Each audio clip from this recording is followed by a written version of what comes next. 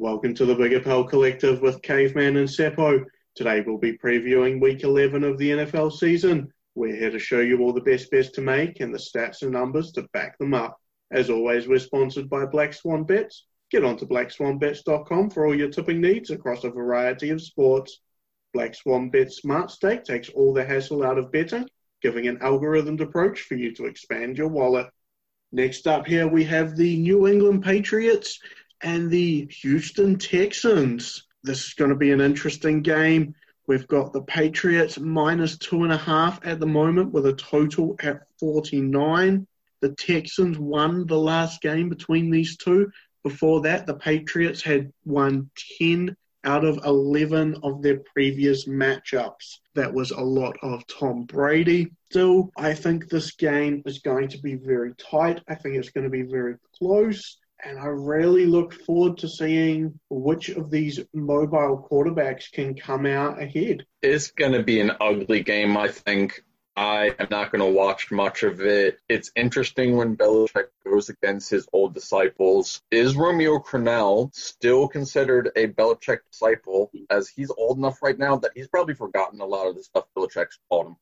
And is older than him anyway. Like, how many years has to pass before you're still part of that coaching tree? Because that's that weird thing of Belichick just killed all of his former coaches. And that's that huge record against the Texans lately against Bill O'Brien. I believe Crennel has won against him not much. Being with the Browns can do that to you. Now, this game's very interesting because it generally goes over in this matchup. It's gone over 47 points 9 out of the 12 times these teams have played each other. Houston, however, is only 2-7 against the spread this season. So Houston is not a good football team at all.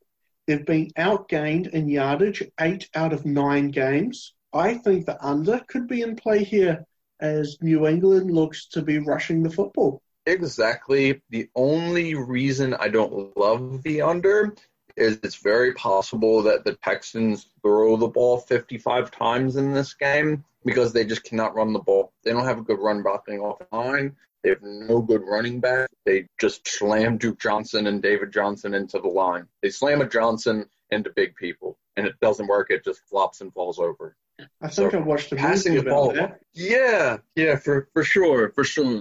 I do like that under. It's also possible that the Patriots defense doesn't play very well.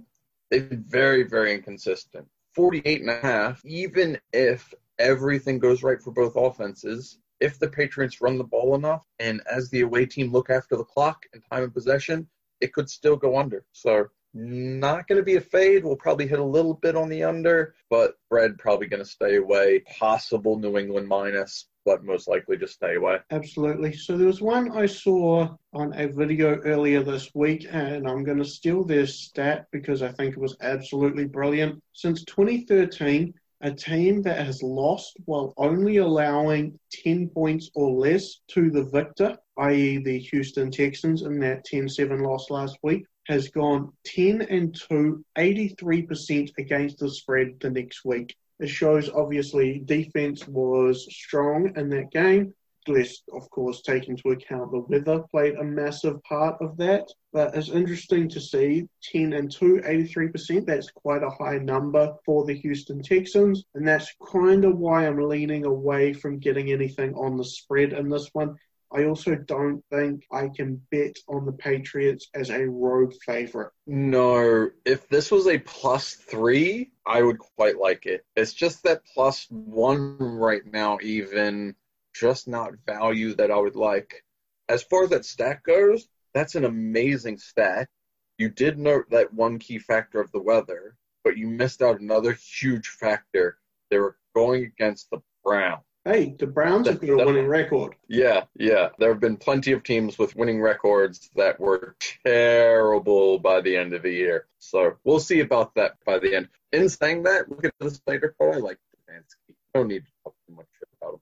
As I was saying before, I see the New England Patriots running the ball a lot in this game. I can't get to the window on any Patriots running backs on this one. Obviously, Damian Harris has looked great over the last few weeks, I've picked him up in most of my fantasy leagues a few weeks ago, and I've been running him through since, and he's been doing brilliant for me.